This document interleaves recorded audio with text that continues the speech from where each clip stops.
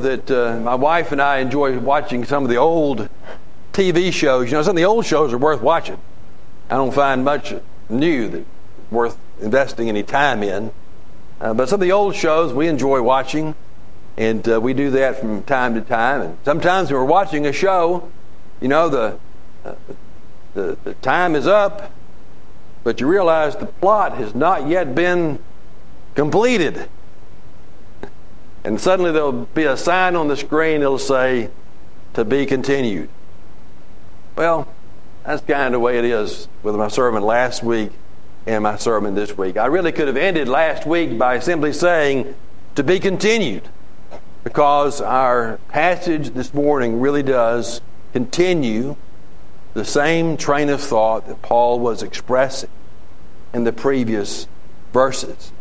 So just to refresh our memories and to help those of you who may not have been here last week, at the end of chapter 4 here in Ephesians, Paul is teaching about the new way of life that you and I should experience as believers in Christ.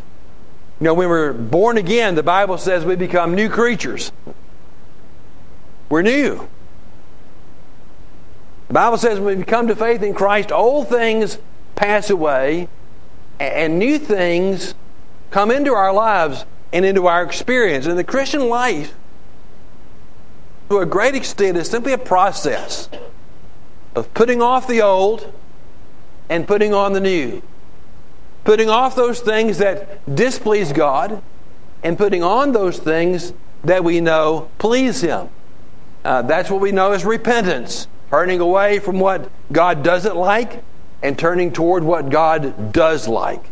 That's the whole process of sanctification, growing and maturing in Christ, allowing our lives to become more and more Christ-like so that He is more and more pleased with what we do and how we live before Him. And so we're to put off these old patterns and practices of disobedience, and we're to put on these new patterns and new practices of obedience. Well, here at the end of chapter 4, Paul gets specific. He talked about it in a general way earlier in this chapter. But here at the very end, really beginning of verse 25, where we started last week, Paul begins to get very specific. And he talks about some specific behaviors, sinful behaviors, that you and I are to put off. And then he goes on to talk about the specific behaviors we are to put on in their place. For example, last week in verse 25, we saw that we're to put off falsehood and put on the truth.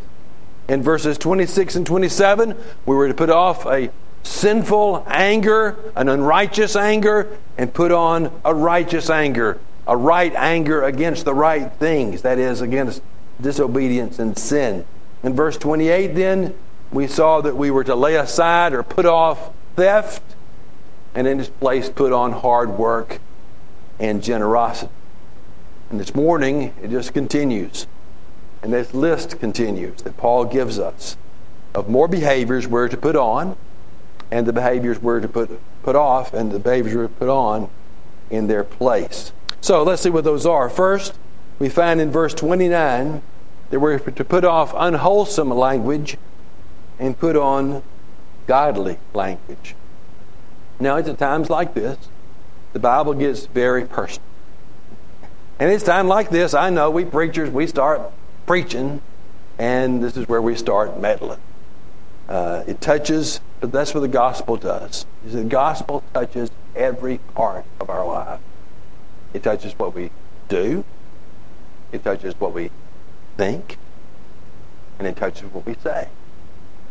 And that means that what we do, what we think, and what we say is all to be distinctively Christian. That is, it is to be impacted and driven by the difference that the gospel makes in our lives. And here in verse 29, the difference the gospel is to make is in our language. The words that we use, what we say, and how we say it. And the Bible has a lot to say about the power of the tongue. It can be used as a power for good, or it can be used as a power for evil. Words that we use can build up, or words that we use can tear down. As I mentioned, Dr. Blanchard is going to be teaching through James this evening, because James has a lot to say, doesn't it, about the power of words. In fact, James says that if you can control your tongue, and if you control what you say, then you've got it made. He says you can control every other part of your body if you can control this restless evil right here. You know, James goes on to compare the tongue to a rudder in a ship, which is a small part, but yet it directs that huge vessel. He compares the tongue to the power of it to just a little small spark. It can ignite a vast, roaring forest fire. And he goes on to say, you know, we have the ability to tame all kinds of wild animals. And we find it so difficult to tame the tongue and control what we say. Here in our text, the admonition is in verse 29, let no unwholesome word proceed from your mouth. The word for unwholesome there means corrupt or rancid. It was often used to describe spoiled food. So we're not to express or to speak any foul or rancid language. Bad language should be just as repulsive to a believer as a spoiled piece of meat is. You know what that's like. You want to turn away from it in disgust. And that's the reaction that believers ought to have to this kind of language.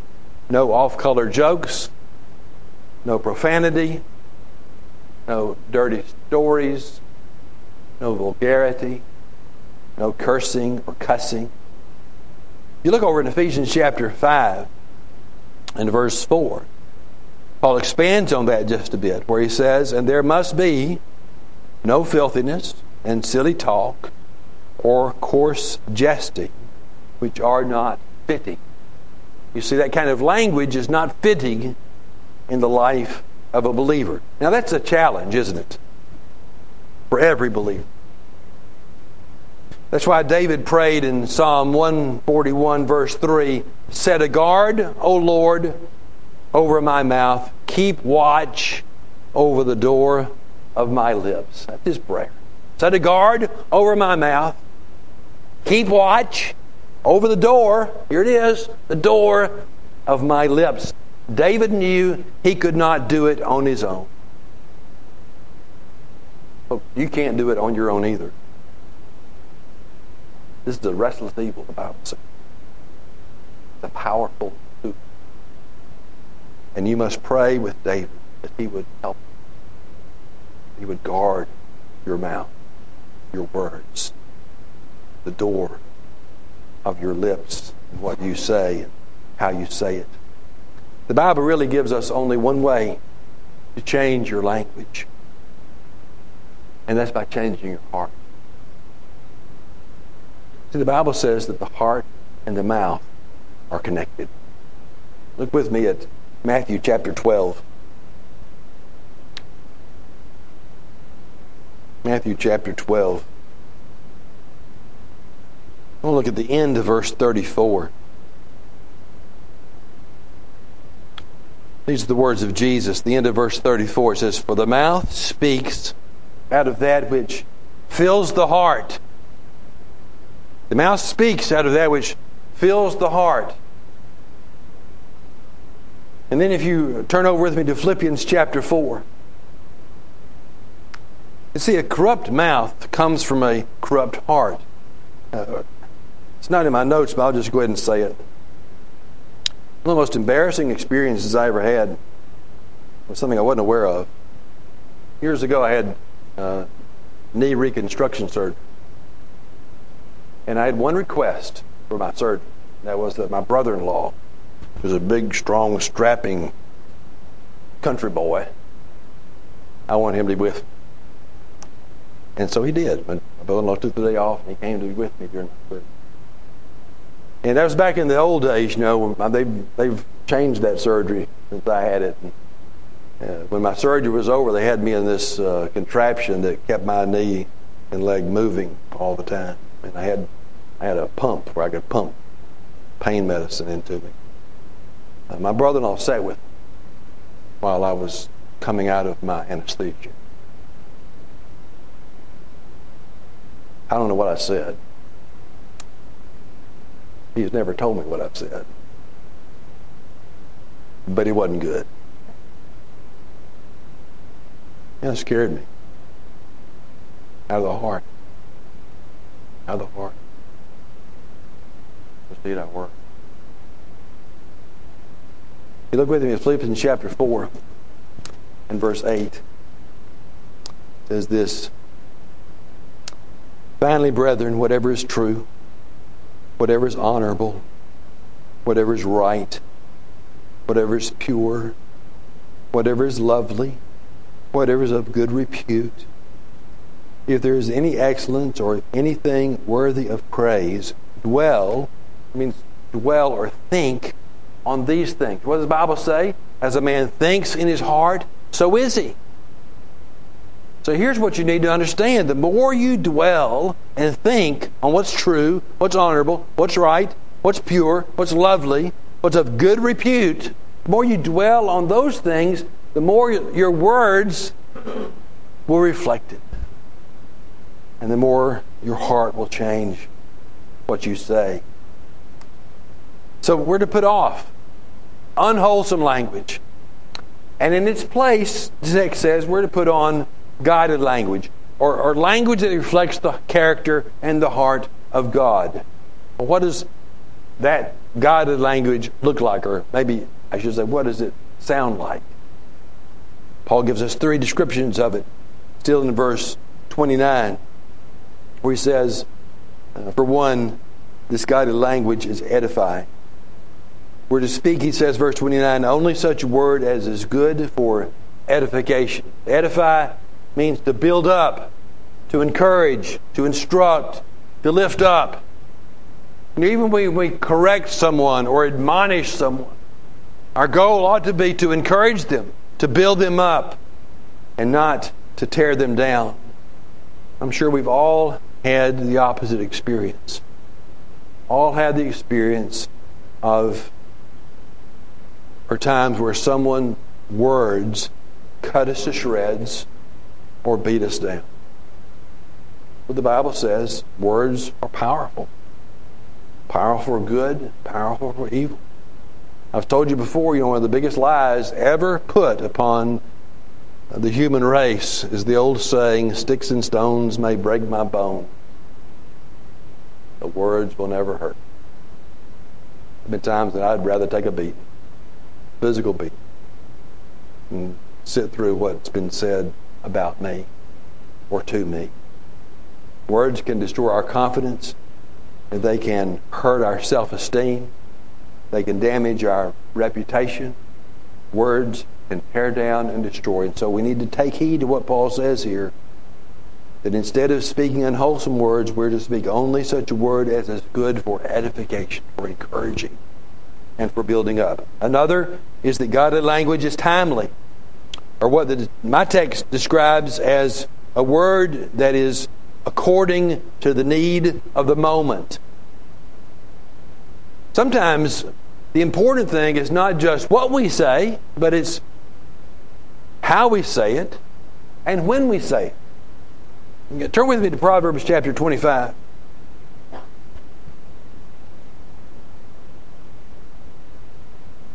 I'm breaking in a new Bible this morning. Old one is disintegrating. So I'm having a little trouble finding my place here. It's a little stiff. Proverbs chapter 25.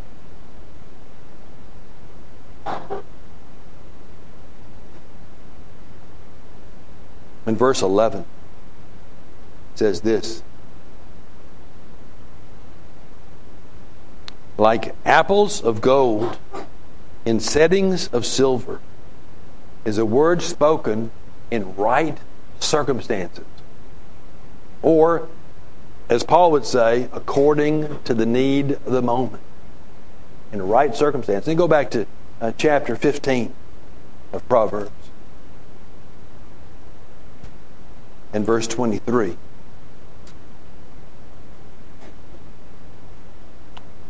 Where it says, a man has joy in an apt answer, and how delightful is a timely word. A word spoken, again, as Paul would say, according to the need of the moment. So, it's important not just what we say, but when we say it. And still another we find in this verse is that a godly language is gracious.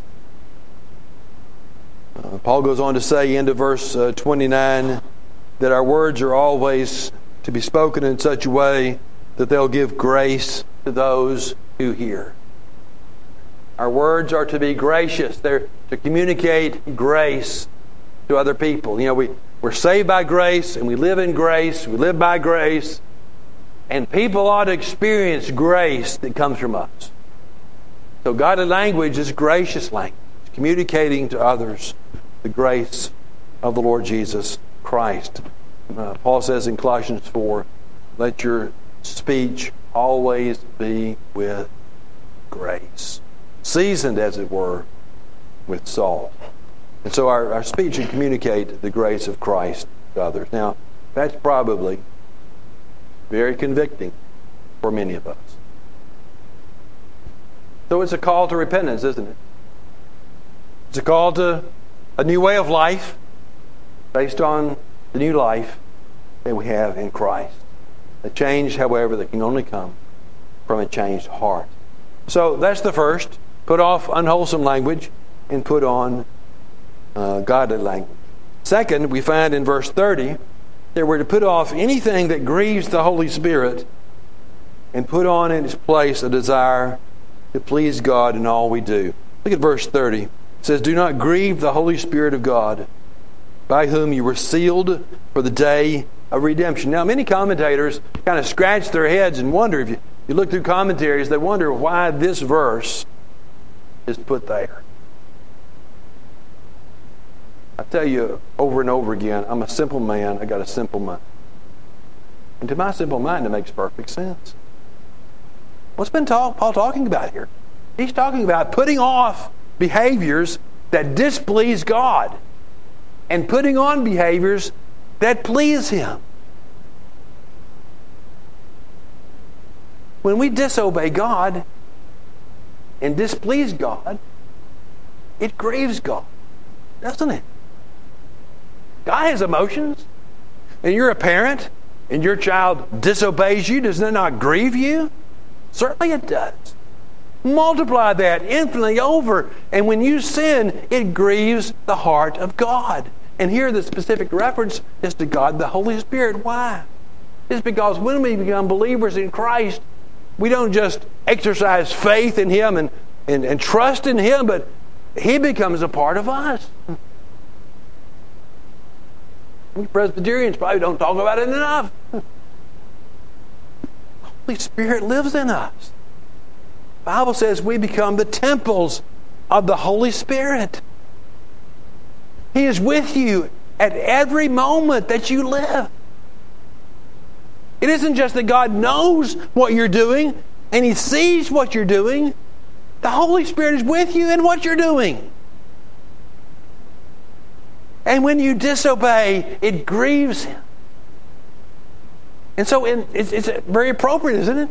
In the middle of this discussion about putting off and putting on, He says, look, don't grieve the Holy Spirit. By your thoughts and by your words and by your actions, don't grieve Him. And He talks about two relationships we have to the Holy Spirit. He says, by whom you were sealed for the day of redemption. He talks about being sealed by the Holy Spirit for the day of redemption. And really that just covers the full expanse of our Christian lives. When are we sealed by the Holy Spirit? We're sealed by the Holy Spirit at the moment of our conversion.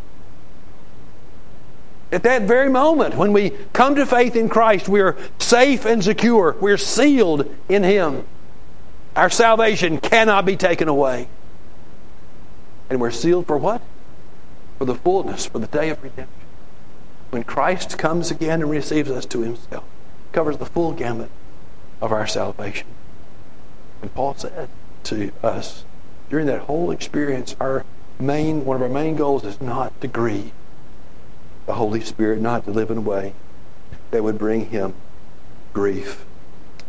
And then we find in verses 31 and 32, really quite a long list of behaviors that we're to put off and put on in order for our lives to be pleasing to God. It's almost to me as though Paul wants to say so much more and cover so many more areas of our lives as he's led by the Holy Spirit here. But there just isn't the time or the space to deal with them at length. And so he just kind of lists them here in verses 31 and 32, identifying additional things that we're to put off, things that displease God, and put on other things that please him. Let's see what those are in verses 31 and 32. In verse 31, we find a list of things we're to put off. And one of those, the first one in my text, is bitterness. That all bitterness be put away from you. Bitterness is a wicked sin that just eats away at our souls. It's a deep resentment, a profound irritability, a settled hostility. Bitterness can do untold, almost irreparable damage to relationships. However, it's interesting, in Hebrews chapter 12, we're told, see to it that no root of bitterness springing up causes trouble. That's an interesting verse. See that no root of bitterness springs up and causes trouble. That means if you're going to deal with bitterness in your life, you just can't deal with it up here. You can't just snip away the evidences of it. You got to get down to the core of it and deal with the issue that's really causing the bitterness. It's like when, I've got a bush in my yard, perhaps, or a weed that's growing, and I want to get rid of it. I can cut it back all I want to, but what's going to happen? It will keep coming back. I got to dig up the root. And that's the way it is with bitterness. Folks, you got to dig deep. You got to get at whatever it is that caused it, or it's going to keep just popping up. Let no root of bitterness spring up and cause trouble. It's interesting. All right, guys. There's a specific reference in Ephesians. Husbands, do not be embittered against your wives. It's got to be there for a reason. Husbands, do not be embittered against your wives. And so we've got to be careful about this bitterness both in the church and in the home. In general relationships in the community and specific relationships within our families as well. Then he goes on to say in verse 31 that we're to let all wrath and anger be put away from you. I'm going to take those two together because they're so similar. We talked about anger last week, specifically about a sinful anger in contrast to a righteous anger or a right anger. Here it's clearly a sinful anger that's in view that we're put away. Wrath and anger. What's the difference? Wrath is more of a kind of a rage of temper. And anger is more of a simmering kind of hostility. Anger is just what we have. Wrath is the expression. And Paul says we're to put those away from us. Now, you don't have to be in a screaming fit to show anger.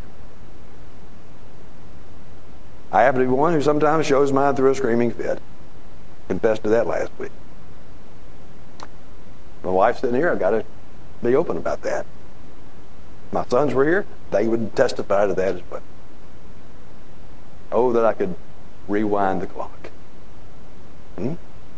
Take back some of the things that I said and the way I said them. But many people show anger by being sullen, withdrawn, and cold. There's anger all the while. And Paul says, put it away from you. Then he goes on to say that we're to put off clamor. And we don't use the word clamor often, do we? Clamor. What's clamor? Well, it ties in with wrath and anger. Clamor is having a shouting match. Clamor is the expression of this wrath and anger that many times we experience. Is raising your voice in a quarrel. He says we're also to put off slander and malice. Now you know what slander is. Slander is speaking evil against another person, especially behind their back. Saying things about people, other people, that are not true. Slander can damage someone's reputation. It can do untold damage to relationships. And Paul says we're to put slander away from us. Well, what's malice? Malice is the motive behind it. Why do you slander someone if you don't have some malicious intent behind it? Malice is the intent to do harm, to do evil, to tear another person down. Malice is the intent, the driving force behind the slander. And he says, look, you put them all aside. Put the slander, put the malice far from you. Now, I want you to notice something before I move on to the positive side. That all these behaviors, really, if you go back even to last week, the behaviors we're to put off, and the behaviors in their place we're to put on, are on the horizontal level, aren't they? They have to do with our relationships with other people. You see, it's so true in the Bible. The way that we treat one another matters.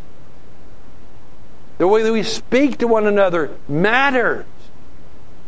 The way that we have respect for one another matters. The way that we protect the esteem of each other matters. The way that we deal with issues that arise between us, it matters. We're not supposed to deal with things the way the world deals with them. We're supposed to deal with them the way God wants us to do it. The way the Bible says we're to do it. We are Christians.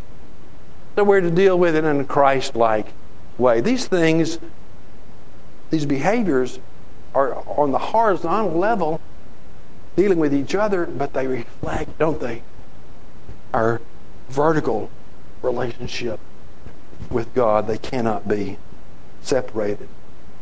And then the passage closes in verse 32 with these behaviors we're to put on in their place.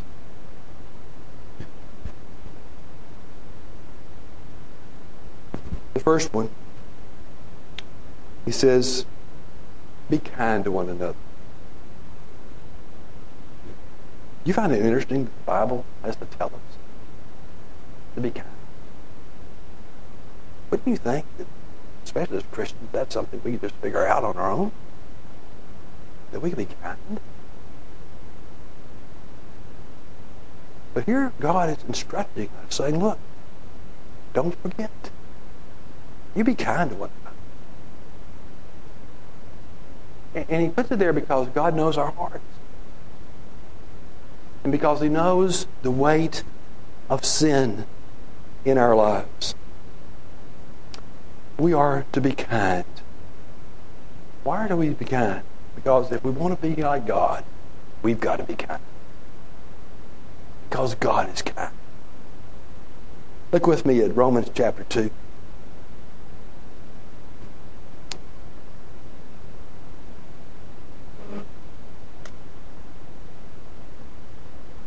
I did one of my concordance searches this week, and look, folks, we could go to a lot of verses. We don't have time to go to Romans 2. and verse 4, where it says this,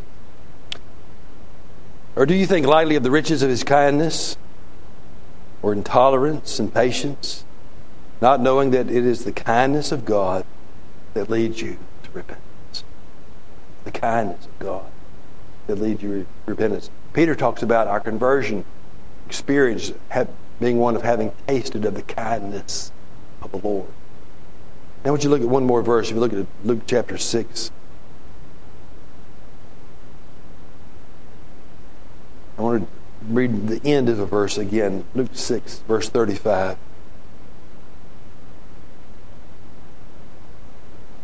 Very end of that verse. Well, let me read the whole verse. It says, but love your enemies and do good and lend, expecting nothing in return. And your reward will be great, and you'll be sons of the Most High. Here it is. For He Himself is kind to ungrateful and evil men. God is kind even to those to whom it is hard to be kind. And so it makes sense that God tells His people, I want you to be kind to one another. What does Micah tell us? What does God require of us?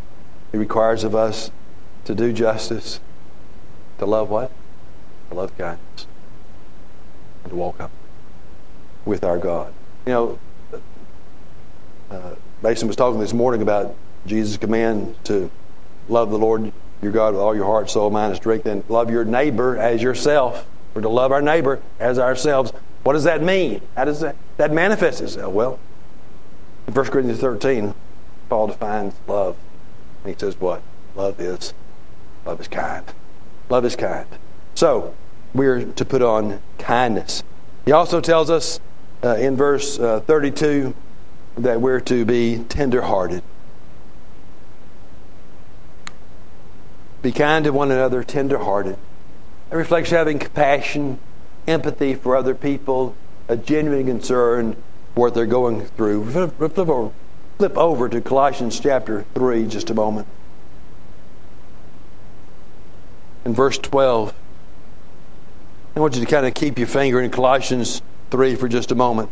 It says, so as those who have been chosen of God, holy and beloved. That is, this is how the people who are chosen by God should live. This is the way the holy and the beloved of God should live. To put on a heart of compassion, kindness, humility, gentleness, and patience. That's what it means to be tender-hearted. The other trait, keep your finger in Colossians 3. The other reference at the end of verse 32 is toward forgiveness. Be kind to one another, tender-hearted, forgiving each other, just as God in Christ also has forgiven you. Go back to Colossians 3, verse 13 says, bearing with one another and forgiving each other. Whoever has a complaint against anyone, just as the Lord forgave you, so also should you. As Christians, folks, we are to forgive, and we are to forgive, and we are to forgive. And we're to forgive because that's what God does for us. God forgives.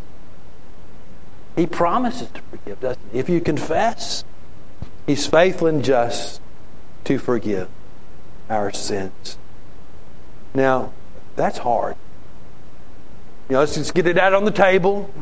Let's be real frank here. Forgiveness is hard.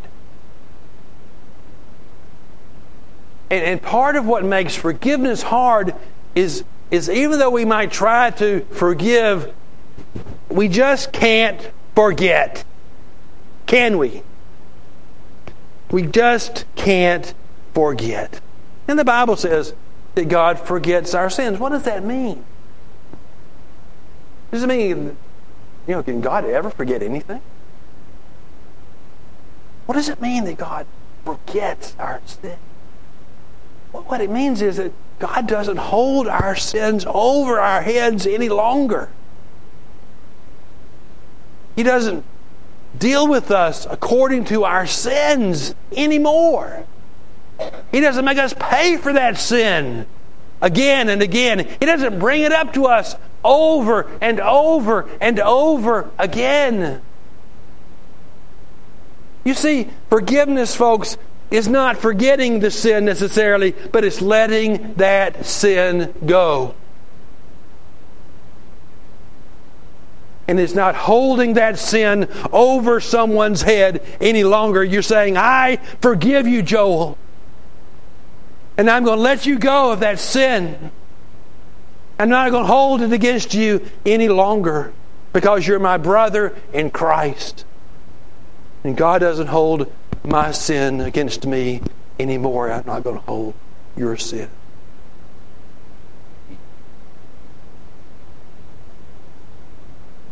Forgive. Forgive the way God forgives you. And if you're holding on to bitterness, you're not there yet. You know, the thrust of this passage is clear, isn't it? You know, some parts of the Bible are harder to preach through than others. This has been a hard passage to preach through. Not because it's hard to understand, it's pretty clear, isn't it? It's pretty convicting. The thrust of this passage is God wants us as His people to live like it. He wants us as His children to live like we belong to His family. He wants us to protect the family honor and protect the family name. He has put His name, the name of Christ, on us. If you're a Christian this morning, you're saying you belong to Him. In your life, my life, ought to show. Lord God, thank you so much for your word. Sometimes it's so clear it's hard to face. But I thank you for the way in which you've convicted me over the last couple of weeks, and I pray I would see real change in my own life. And I pray that you would deal with all of us the same way. Give us grace to live like your people and to live like the children of God that we are by your grace. And we ask it in Jesus' name. Amen.